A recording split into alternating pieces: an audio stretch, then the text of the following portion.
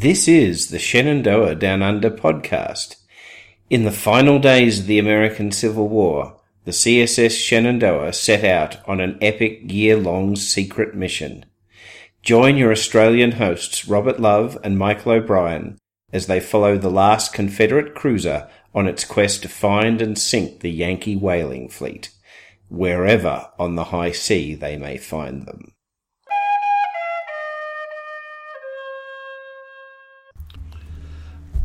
And hello, and this is Shenandoah Down Under, or Confederate Pirates Save the Whales, with Rob and Mob, Robert Love and Michael O'Brien. I'm Rob. And I'm Mob.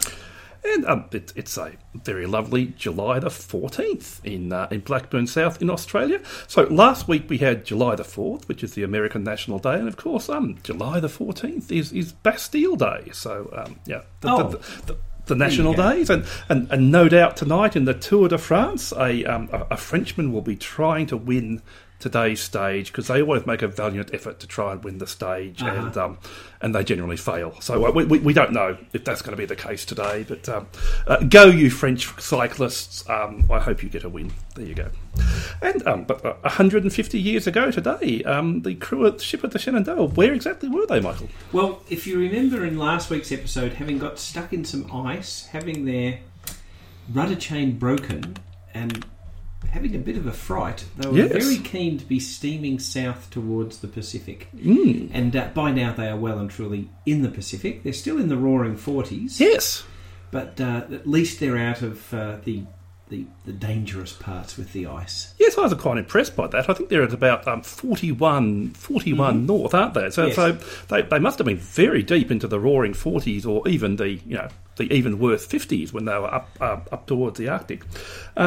But they're still seeing lots of ice, and they still have to worry about what that's going to do to the ship. I think they're not as worried about being trapped in ice as they were before, though, which was something that was very terrifying for them.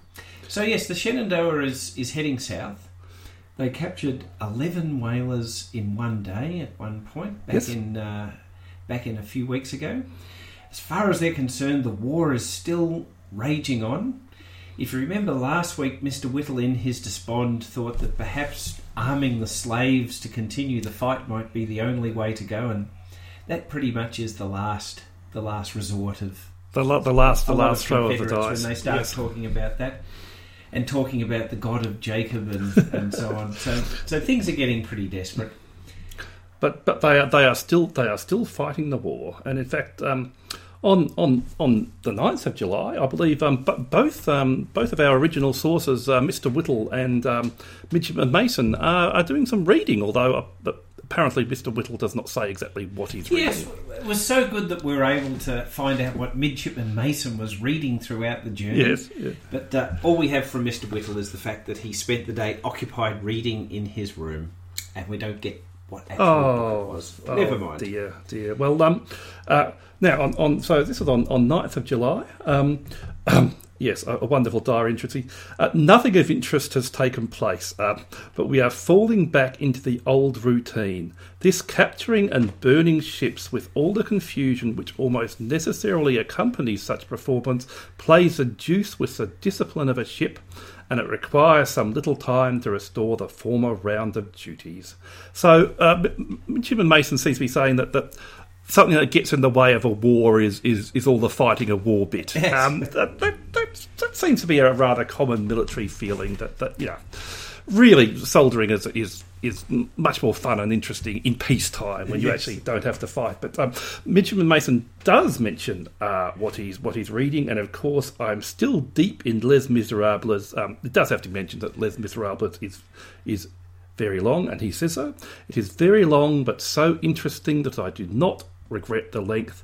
I am now commencing the 10th and last volume. So imagine a book so big that it had to be in 10 volumes. Because I believe the typical 19th century novel was called a three-decker, because it came in 3 volumes. So if Les Miserables was a 10-decker, three deckers plus a skiff, presumably, that's a pretty amazing book.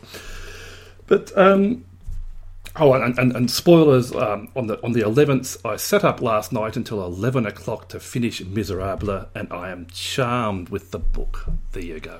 Very good. So, on the 13th of July, it was Captain Waddell's 41st birthday. And luckily it was Thursday the 13th. It wasn't Friday the 13th. Well, it actually still was an unlucky day, because after they had their drinking his health and having a birthday dinner in the wardroom, it started to blow a terrible gale. Well, this happened at Christmas. Every time they have a celebration. Well, if you recall, at Christmas time, their £100 pig ended up on the floor after there was a sudden squall, and yes. it all fell on the floor. Yes. So Whittle does go into great length here about the different fore and main topsails and foresails that were all changed and furled and so on. I'll spare you those details. Oh, but I love those. Okay, spare us the detail. But the ship was rolling fearfully. And I think when the first officer is describing the ship as rolling fearfully, you've got to think it's rolling pretty badly. In fact, no one could account for the gale, he says, until it was reported that the cat was overboard. This is the ship's cat. Yes, and well, we did a bit of research on what that means, Michael. We did. And tell us, Rob, where did your research take you? Well, if you do a search on the ship's cat, it was considered that if the ship's cat went overboard and was lost, it would bring on a terrible storm.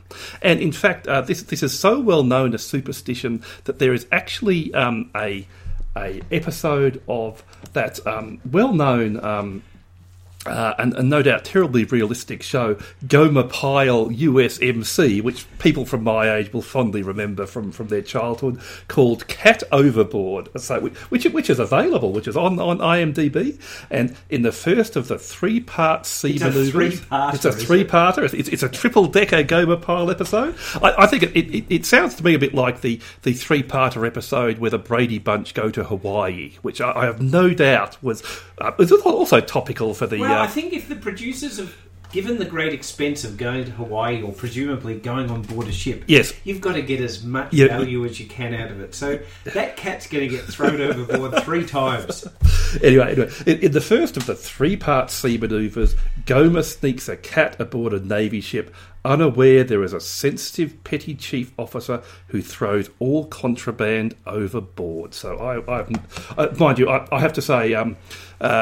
I'm sure the cat gets saved because I'm sure it was a family show. It was a family show. Yes, I'm sure nothing terrible happened to the cat. Well, in contrast to that, Mr. Whittle told the Master at Arms that the cat was overboard, and that such an expenditure would be agreeable to me. So obviously, he didn't like the ship's cat. He was not a cat lover. No doubt he was a dog person. And he also said he was by no means one of the superstitious ones. And all the crew started scolding me as a Jonah. Oh. When up walked the cat. Mr. Whittle, that's because you're a Jonah. He's a Jonah. Sorry. Then the cat appeared. Oh, good. It was safe. No one was more surprised than I, for I thought the poor pussy gone. And then he said, I gave orders to let the cat live. Oh, okay. So I'm not exactly sure what's meant there. The ship continues to roll fearfully, but easily, being in fine trim. So I think when the cat showed up, nature's balance was restored. Well, there's actually there's a well-known book on movie plotting called Save the Cat, and that's apparently at the beginning of every movie. The hero has to do something to give the audience sympathy. But I don't think saving the cat by countermanding the order of its death that you yourself have Nevertheless, Whittle has saved the cat. Whittle has saved the cat. So I think that means that in the movie of the Shenandoah, Whittle has to be the hero. But you need to do a flash forward of that at the start. So, well, look, I'm very glad that 150 years ago the poor pussycat lived. We didn't want to have that as the sole casualty of this journey around the world. That would be very sad. Well, it's a sole casualty to date. That will spoil us. Yes. Well, now Mason does not mention the terrible incident of presumably the cat in the night time. On the captain's birthday, he does a report on the dinner. Now, he'd also reported that tomorrow, on the 12th, he reported that tomorrow is a captain's birthday and our caterer, Bullock. I didn't know Bullock was a caterer. Presumably he's the wardroom. The head of the steerage wardroom, has promised a fine knobby dinner. I presume a knobby dinner is a dinner that knobs would have. A posh dinner. Yes. What this dinner consists of remains to be seen, but I hope it will be good. Going ahead to the 13th. The grand dinner came off today, and a very good one it was, for a sea dinner. Roast shoat. 1 or 2 kinds of fresh meat, canned, 1 or 2 kinds of vegetables, all sorts of pies and puddings and nuts and wine, port and sherry. And now we get to a bit that I alluded to a few weeks ago, I think. I'll mention here by way of parenthesis that this is what sailors call a very wet ship. It'll be necessary to explain the meaning of this term, for I'm sure few unsophisticated persons would understand it. It means simply this, that there is always plenty of liquor knocking around. Since we captured the old Abigail and took all that whiskey, brandy and rum from her, some 600 or 700 gallons in all, there has always been plenty of it on hand. I, for one, having all this under my charge, am never in want. Fortunately for myself, I am not a hard tosser. Oh, there you go. Which means he's not a tosspot who knocks a heavy drinker. A shoat, by the way, Rob, is a young pig, a newly weaned pig. So they're having suckling pig. Oh, obviously. So the pig they have on board must have had some babies, or they took some off some prisoners. And of course, he also mentions the storm, but does not mention the cat's supposed cause of it. He's possibly not as superstitious as Mr. Whittle isn't. Yes, as Mr. Whittle isn't indeed. The captain's birthday was celebrated in a becoming manner by all hands. The main brace was spliced twice. You see, but Mr. Mason never leaves out. You've got to splice the main brace. Once for the men to drink the captain's health, and once in consideration of the gale of wind. About dark, the wind came out abeam with a tremendous sea, and the ship rolled so deep that I thought she would turn over. Ooh. I went to bed at 10 but could not sleep. Things were continually bringing away. Sofas, chairs, tables, trunks, etc., etc., were charging around in the steerage like 1,000 of brick and making a tremendous noise. I was glad to turn out the next morning at 4 o'clock and keep the morning watch. Now, this is obviously one of the disadvantages when you loot lots of an entire ship full of fancy furniture that is designed for land, not for sea, and you put it in your steerage wardroom. That when you have a big, I'm just imagining a whole lot of couches and chairs on casters. Just sailing up and down. Yes, rolling up and down. But on Friday the 14th, which of course was 150 years ago today, and Bastille Day, as previously noted, the weather improves, no doubt, because they found the cat. They found the cat. Yes. Well, Michael, now this week we have the second part of our interview with Chris Gidlow, which was fascinating last week. So we'd better splice the main brace and crack on to that. Very good. Now, would you like to reintroduce where we're up to with the Chris interview? We were having a discussion with British historian Chris Gidlow about Confederate flags. And we just ended the discussion last week, if you remember, with a committee being formed to resolve the terrible problem of what is the best Confederate flag to take into battle, because the Stars and Bars, as they were called, and the Stars and Stripes were a little bit too close looking to each other to be useful. Anyway, without further ado, we'll return to the second part of our interview with Chris Gidlow.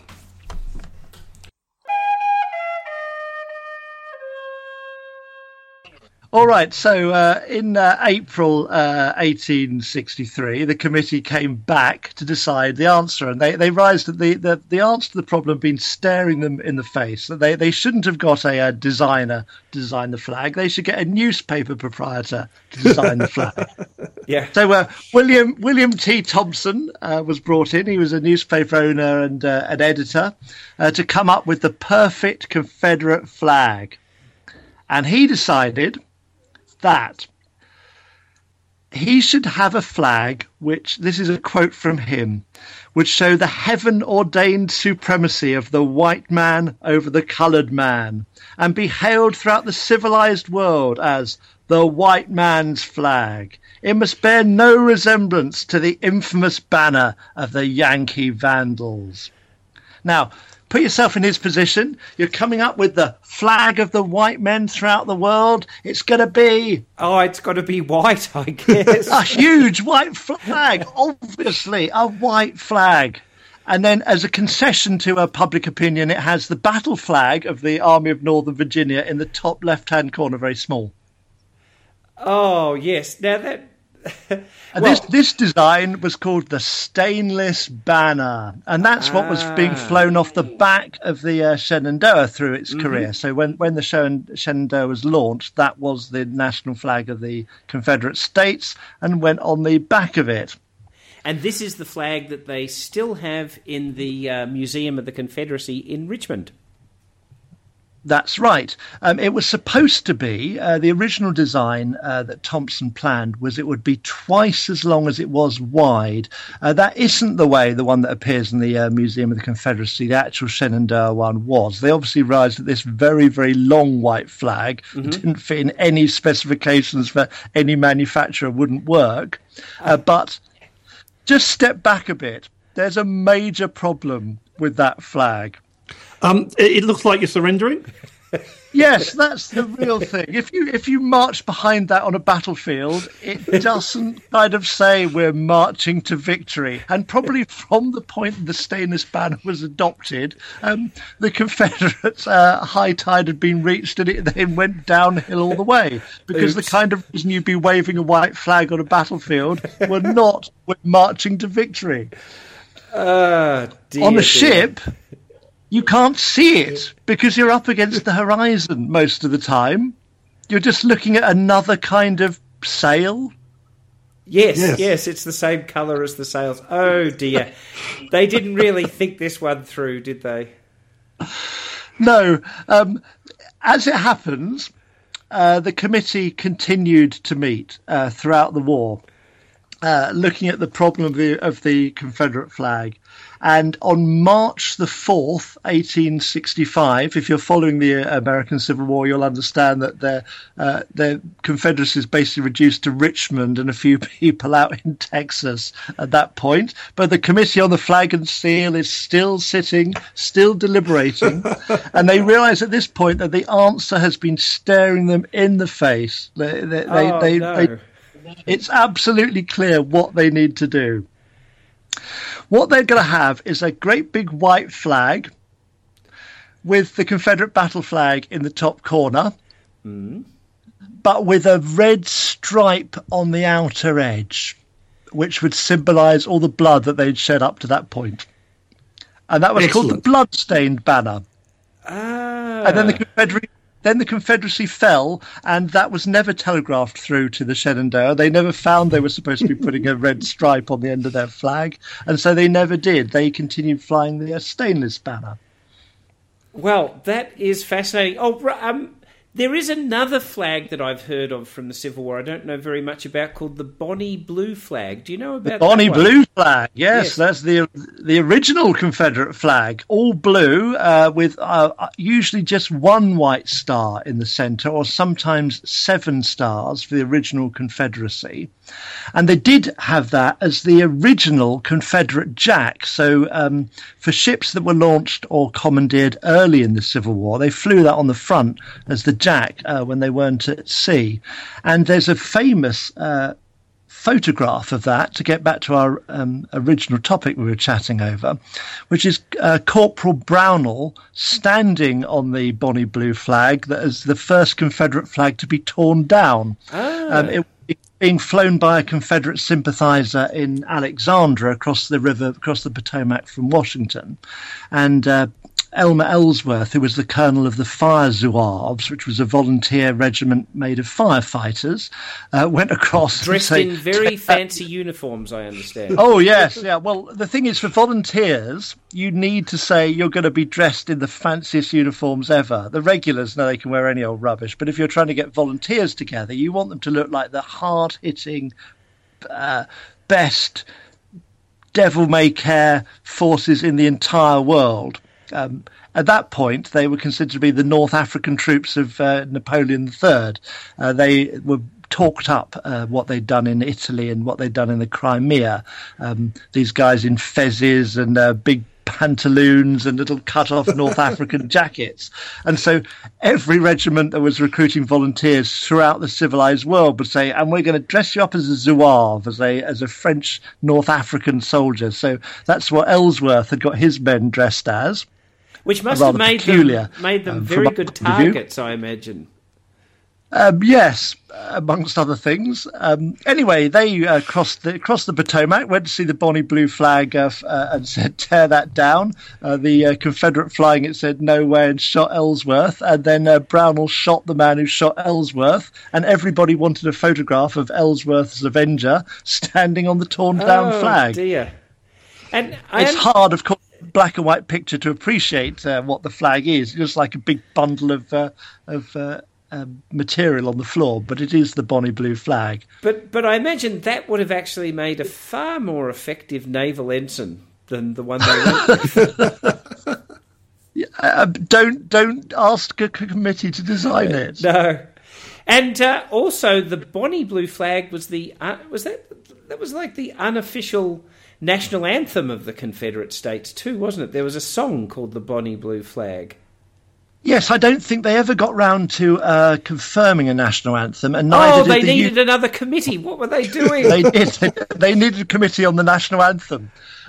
So the United States didn't have an official anthem during the Civil War either.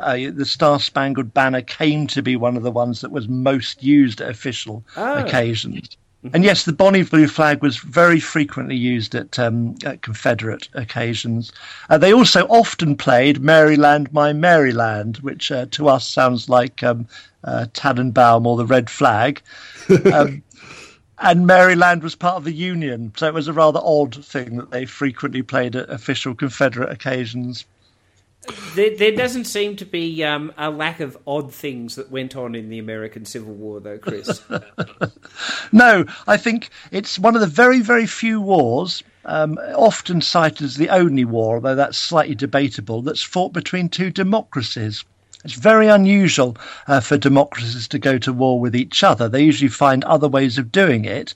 And so unusually, it's a war that does have committees and politics on both sides of it. And also, if you take the analogy to today, there's the thought that no two countries that have a McDonald's in them have ever gone to war. Well, who knows if that would have been the case back then. Yes.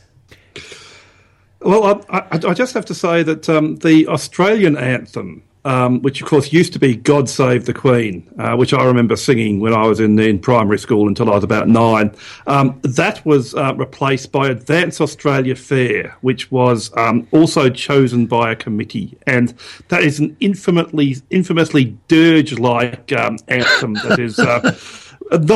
Not the most interesting thing. So I think that a committee to choose the anthem for the Confederacy would probably have come up with something fairly terrible. I think the big advantage of God Save the Queen, obviously I have to speak up for my employer here. The big advantage of God Save the Queen, it's incredibly short. Yep, it doesn't have to have your whole history of your nation and every kind of group that's ever been represented, and you can't possibly have this played without all 5 verses and the chorus included. We just go, no, just sing the first verse, that's it. Yes, our current national anthem has two things that are a bit glaring in it. One is that it has the line, our home is girt by sea, and everyone assumes girt by sea is a little village somewhere in Cornwall. Because girt is not really a word used anywhere else in the English language, as far as I can tell. No, it's more kind of a burp, really, isn't it? Yes, it is a good Scrabble word, though.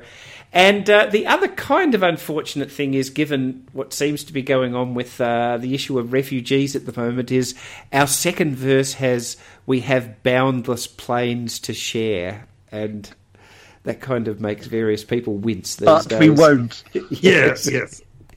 Yes.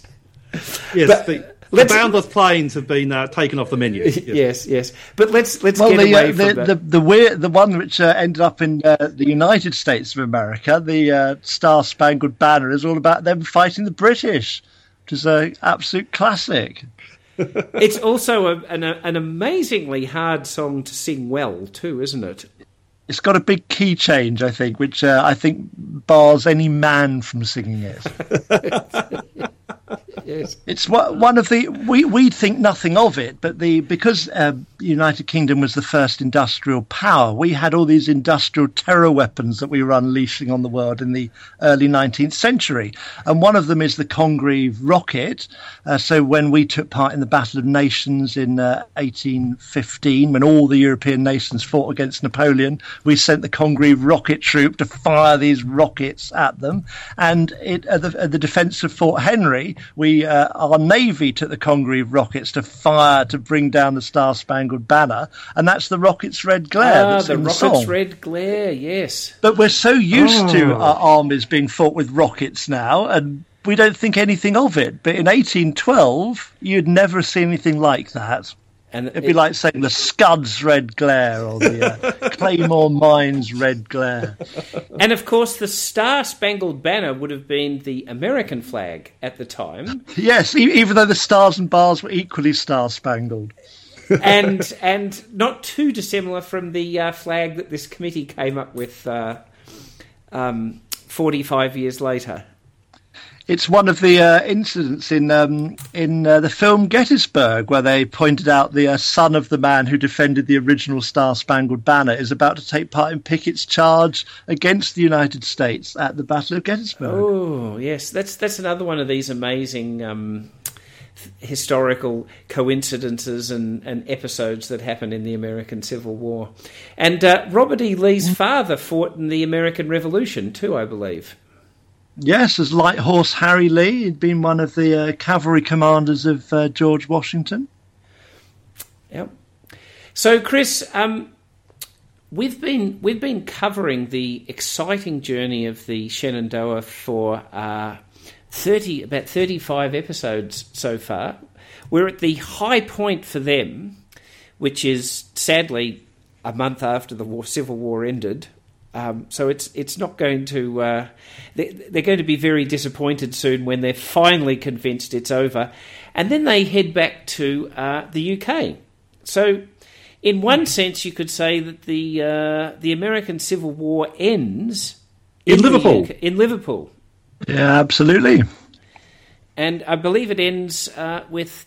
Well, this is spoilers, Rob. Perhaps we shouldn't be going into too much detail. We can't tell you how it ends.